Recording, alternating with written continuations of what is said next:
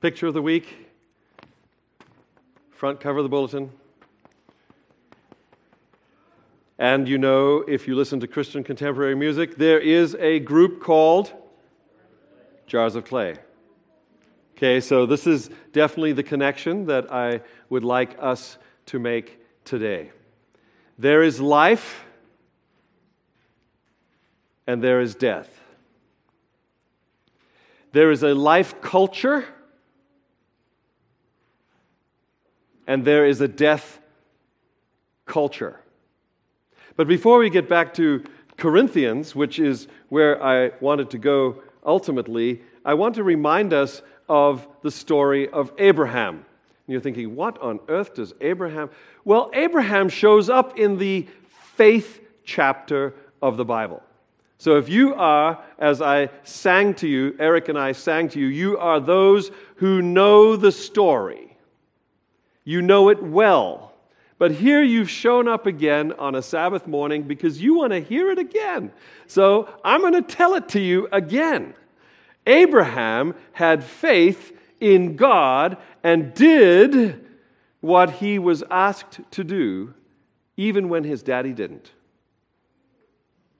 I don't know about you, but my daddy did what God asked him to do, and right up until he died. But he didn't get to do all that he wanted to do because he died a little younger than he thought he was going to die. Abraham loses his dad to a belief that he just couldn't go on. God comes to Abraham and he says, I need you to carry the torch. I need you to go on to the land that I will show you, the land that will become your destiny and the land that will become the place where your people will flourish and live, and your people will be this example to the entire world and to the universe that this is what it's like when you put your faith in the God of creation. Now, I always mention that, and you know that I always connect that to Revelation 14:7, which says, fear God. Which God? The God who created heaven and earth. The Creator God. It's very important at this juncture in our study, in our series, to understand that when we talk about God, when I talk about God, I'm talking about the God of the Bible, but specifically I'm talking about the God who made heaven and earth, because I believe that the Adventist church has been raised up to, how shall we say, tell the world again that there is a God who called Abraham. A God who made the world, a God who got upset with the people on the world and caused a huge worldwide flood to wash the earth, saving only 8 people who themselves determined to be saved, who themselves determined to listen to God's call. Bible scholars, quick, tell me, how many years did Noah preach that rain was coming? 120. Okay, so it's really not so bad that the Adventist church has been around for 150 plus, saying, hey, there is a God who made this world, and He's coming back to get all of those who want to live with Him forever. Whatever forever means, it just means life, okay? It means that you are not living death, you are living life. So Abram, he was Abram then, says yes, and he goes on this journey, and he finally reaches Canaan. Now, he brought his brother's son with him. His name was Lot.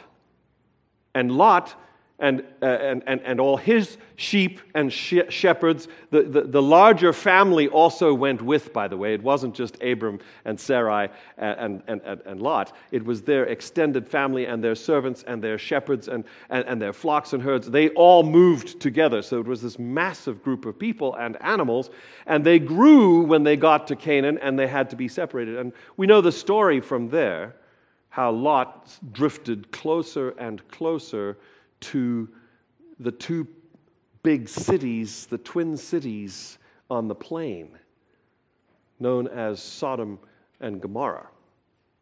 Now, in those days, they weren't a signboard for hellfire, okay?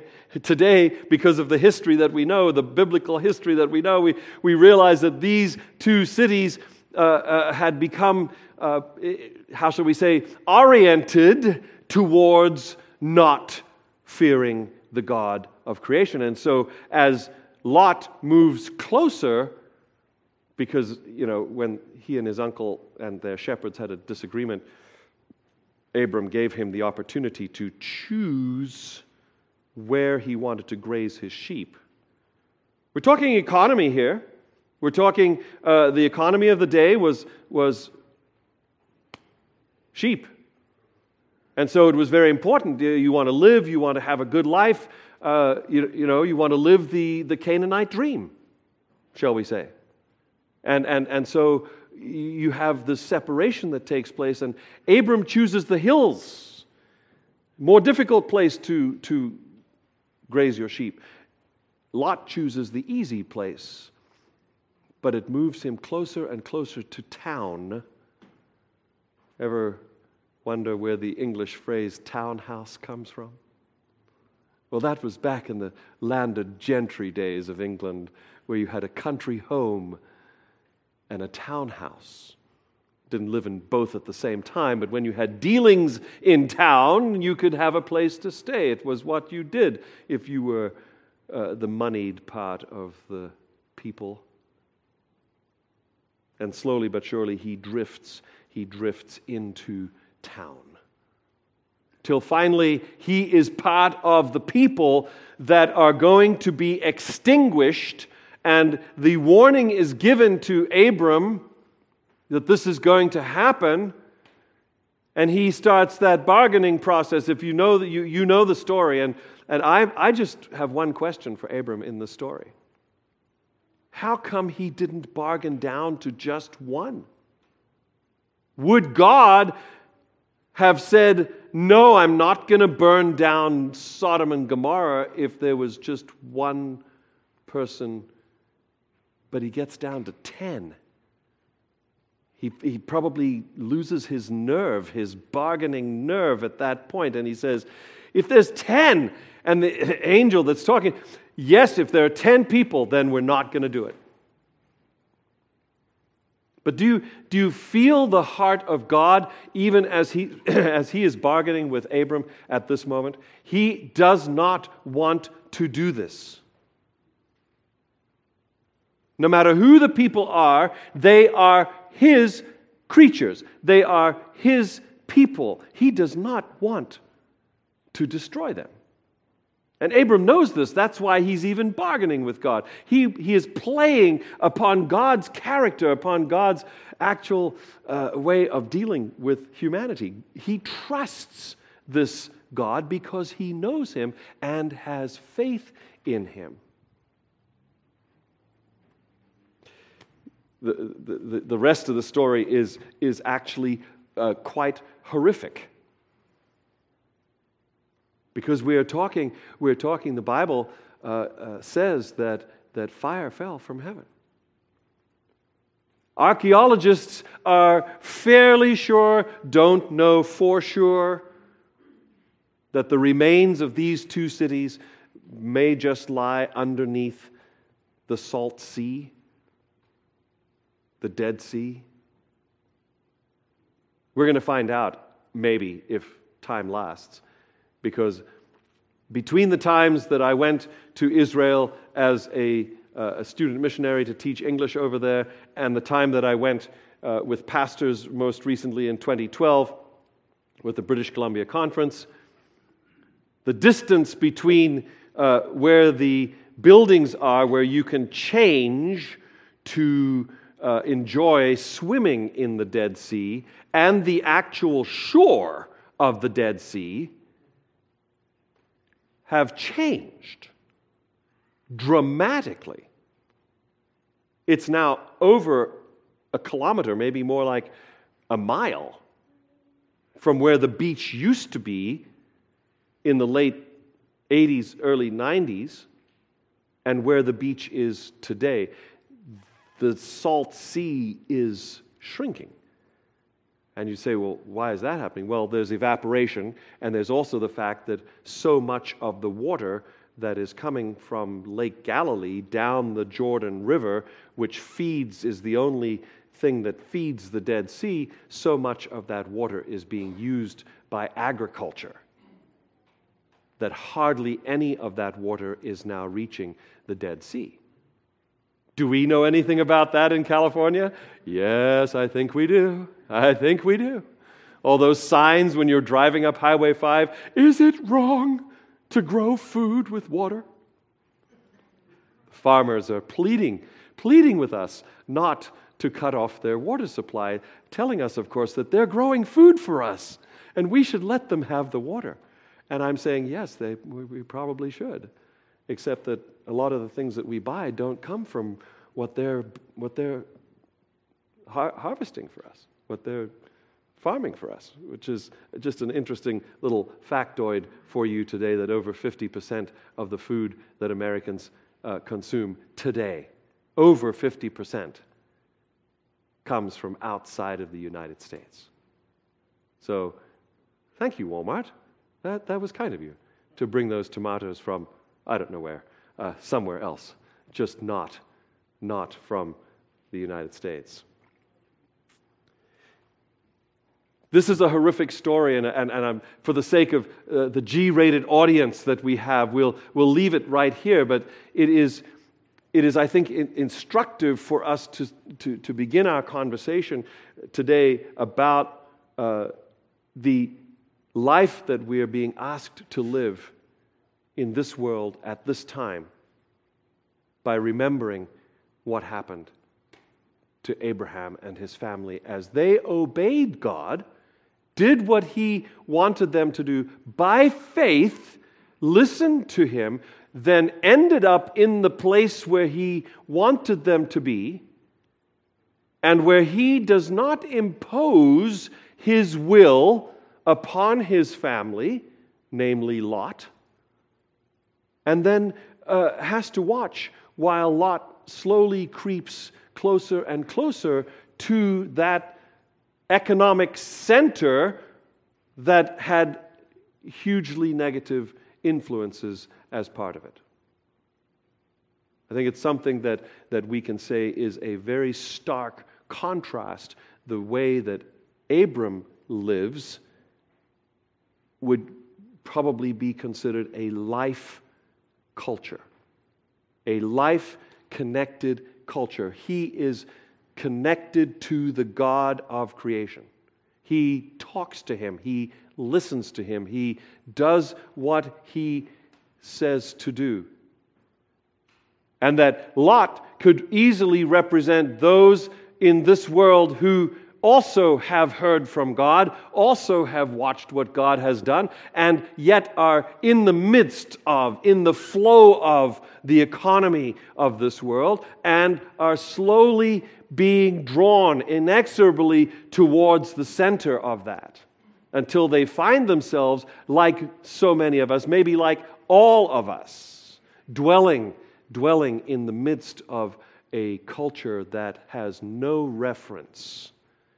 Maybe I can just say it bluntly like this, has no reference to God as to why it does what it does, but is completely self-absorbed and has only reference to whatever is good for us now. And we say, wow, I wish our tax dollars could make better roads, right?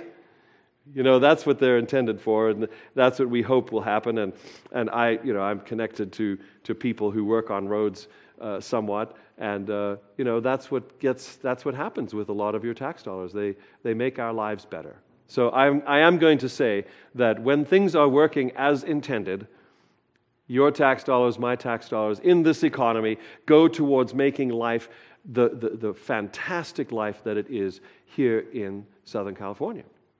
The life that so many around the world on television, because of movies and shows, see in us and see us enjoying and say in their heart of hearts when they're in North Africa or India or in the Punjab or some other place on planet Earth, they look at what we have and they say, I want that.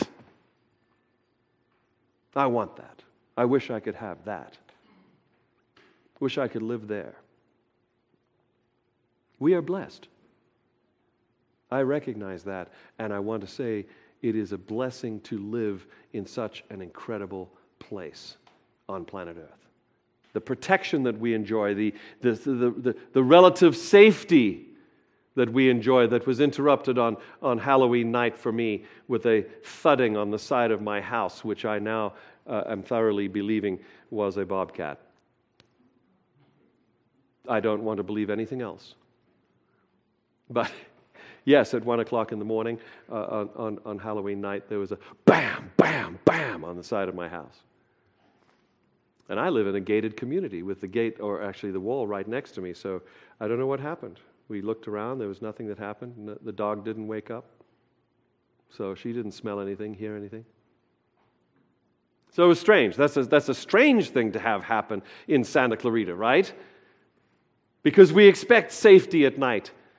I don't know if you have ever had the chance because you were not able to sleep in the middle of the night, but just go out of your house sometime.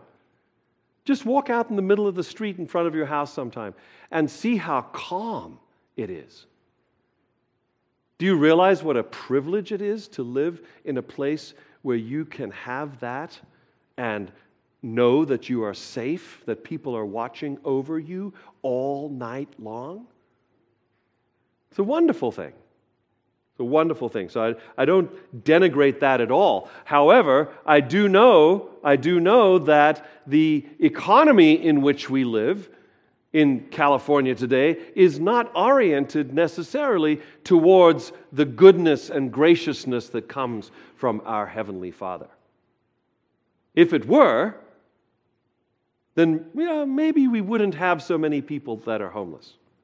If it were, then maybe we wouldn't have companies saying, you don't measure up. I'm just going to go find some other person to do this job because I don't like the way you do it, and I'm just throwing you away because you don't really matter to me. I don't really care about your family, and you're fired.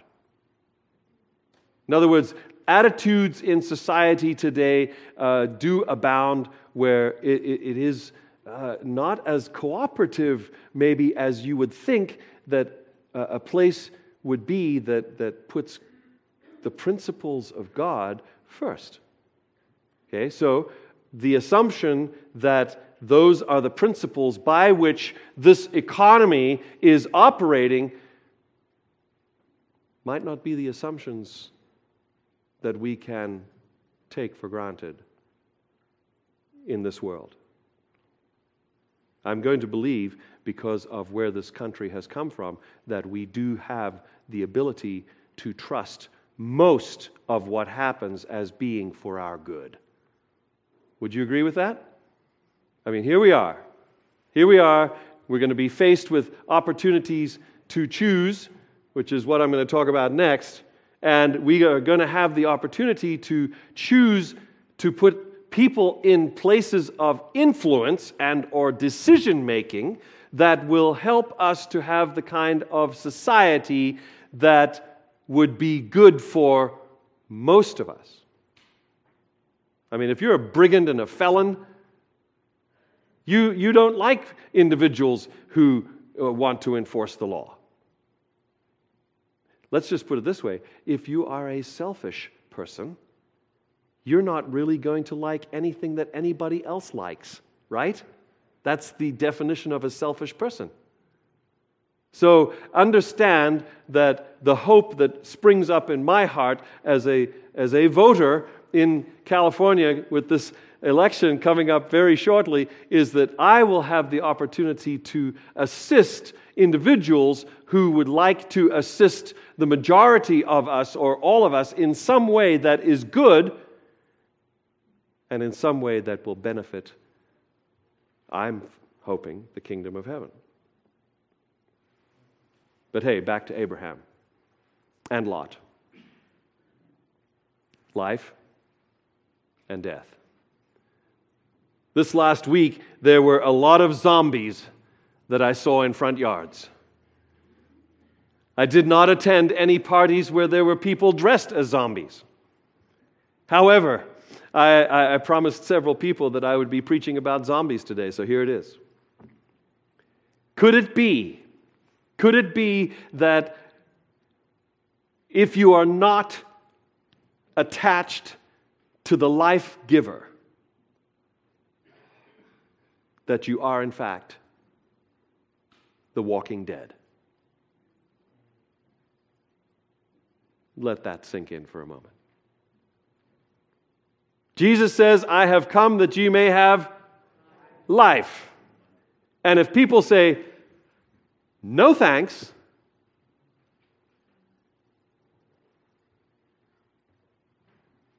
what happens?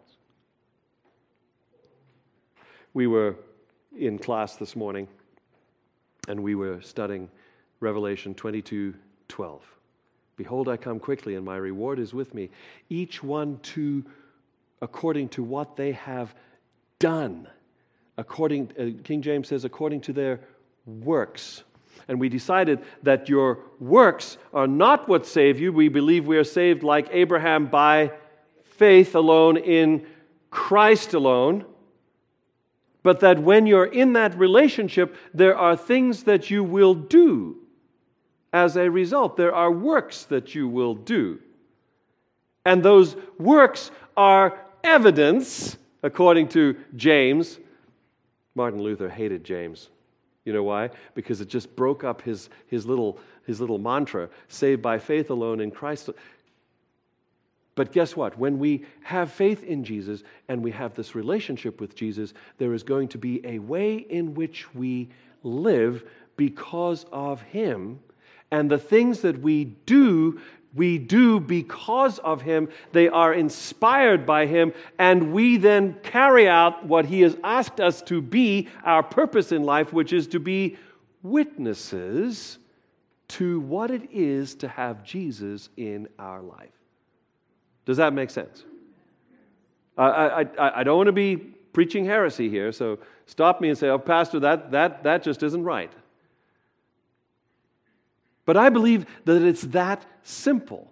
And so in Revelation 22:12, it says that Jesus is coming quickly, amen? He's coming quickly, and His reward is with Him, and He is going to give every single human being the reward they most desire. How do we know what they desire? How do we know what's on their Christmas list? Isn't that a wonderful analogy? We all have a Christmas list, and Jesus is the one who's going to give us the Christmas present.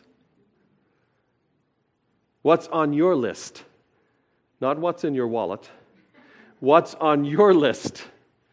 If on your list is life, eternal life, and that because you have chosen that, you have lived your life in association with the life giver, then my friends, you are part of, even now, we believe. This is a big thing. I've talked to 3 people about this in different parts of the world this week. We need to realize that when you accept Jesus as your personal Savior, your eternal life begins then. So if you did it 5 minutes ago and said, yes, Jesus, I want to be part of your kingdom. I want you to be the Lord of my life. If you have said that 5 minutes ago, your eternal life began. Okay, so what about the second coming? Well, the second coming, my friends, is when Jesus does the big change so that we can all live in His presence physically and continue our eternal life. That's all it is. Okay? He has promised that we will all be changed in the twinkling of an eye and that we will then be able to. So that means that you being here this morning, you singing praises to the God of heaven and earth, the God who created you, you doing that today is part of your eternity. There's no waiting for eternity. This, my friends, it's something we live now.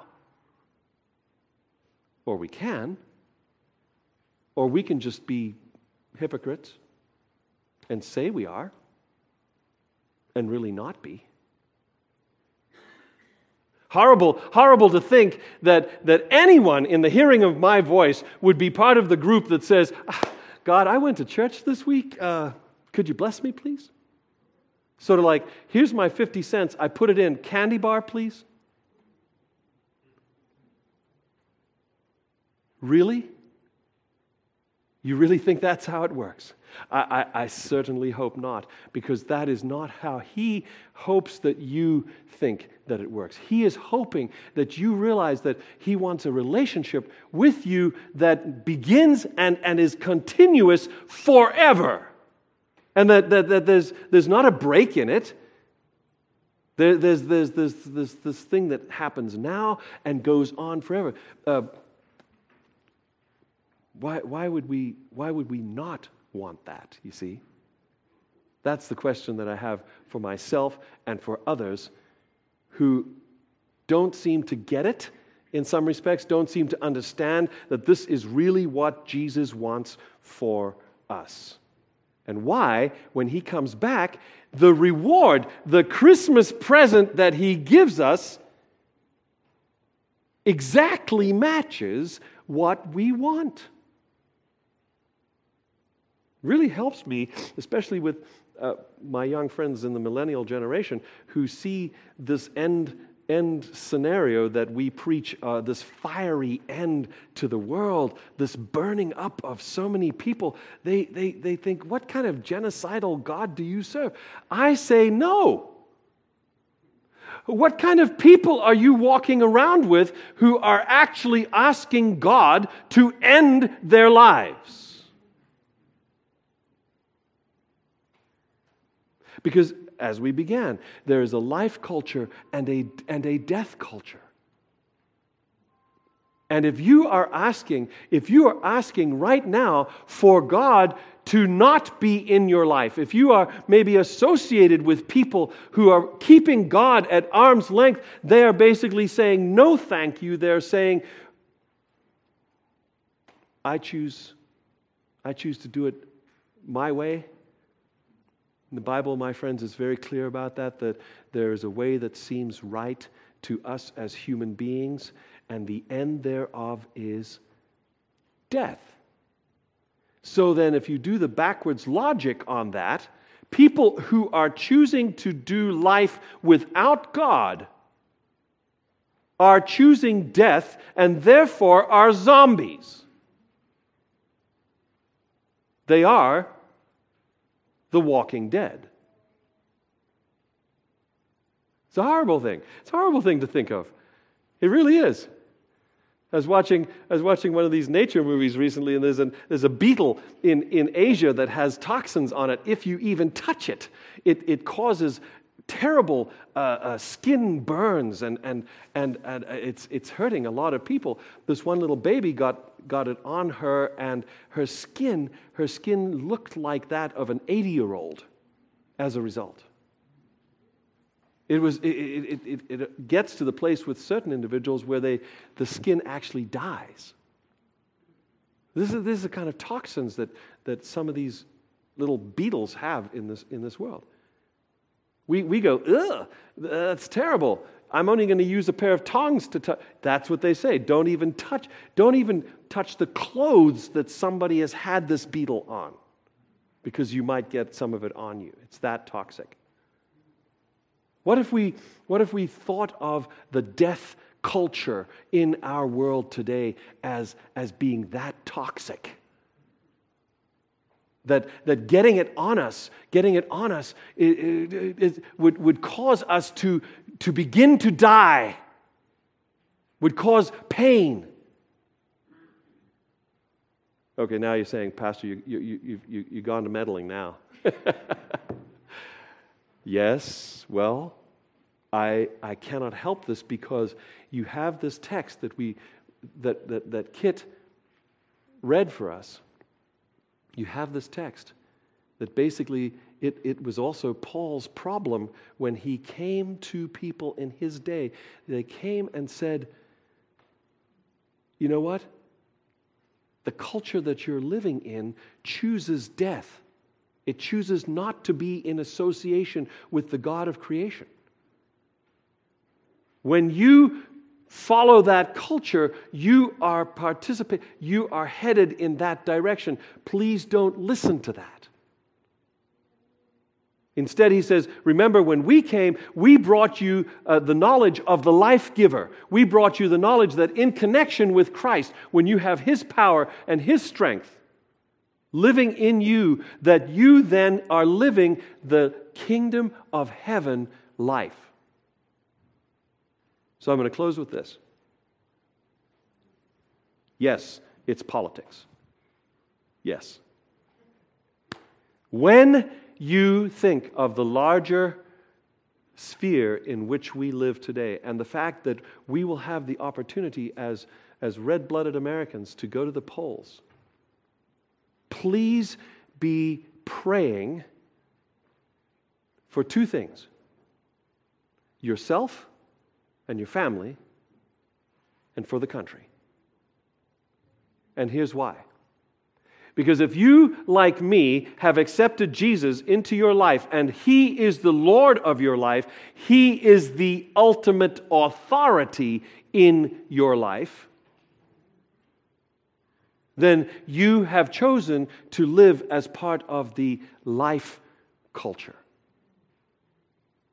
I believe that if you're living as part of the life culture, you're going to want to know what the principles of the kingdom of heaven are. That's what we're busy doing in this series, is going through what it is to be knowledgeable of the kingdom of heaven and to live according to the principles of the kingdom of heaven, even though we walk through the valley of the shadow of death, even though we are surrounded by a culture that is disconnected, deliberately disconnected from the life giver.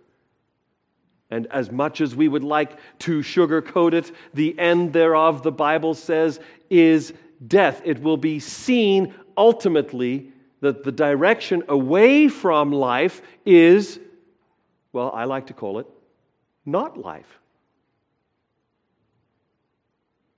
And Jesus comes and He says, please, choose life. I've come that you may have life, and as I heard someone say, have it more abundantly. And so if you've chosen that, as you go to the polls, and I strongly want to support those who say, let's all go to the polls, let's all vote, let's all be knowledgeable about the fact that first and foremost, our allegiance is to the God of creation, the God who made heaven and earth, the God who is wanting us as a community of faith, along with many other God-fearing Americans, to create a culture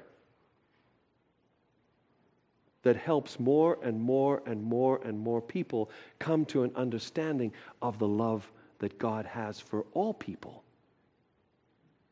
Knowing that as a general spiritual principle, please pray about that as you go to the polls. That's what I'm going to do. Okay, I actually don't have allegiance to many or any political group. I have allegiance to God. And I'm asking Him about the issues. I'm asking Him about the people who want to take a stand or say they're going to take a stand on a particular issue. I'm asking Him whether or not that is the right person. Because, let's face it, this is the God who chose Saul and chose David and chose other government leaders who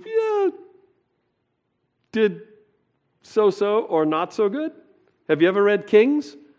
Some of them get about this long. They get about 3 or 4 verses that say, and he did evil in the eyes of the Lord, and he died.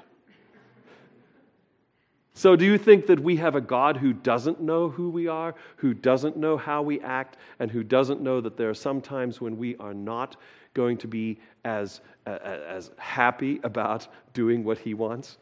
Yes, we know that. Do I believe that whoever gets elected is going to be the exact perfect person that will listen to God every single minute of the day? No. But do I also believe that God talks to our leaders in our country? Yes. Does he want to have influence in their life? Yes. Does he want a place in America today where there is more opportunity for people to get connected to him and his kingdom? Yes. So listen to the Spirit. Listen to the Holy Spirit and ask him what he would like you to do. Because you see, there really are only 2 cultures in this world. The life culture and the death culture.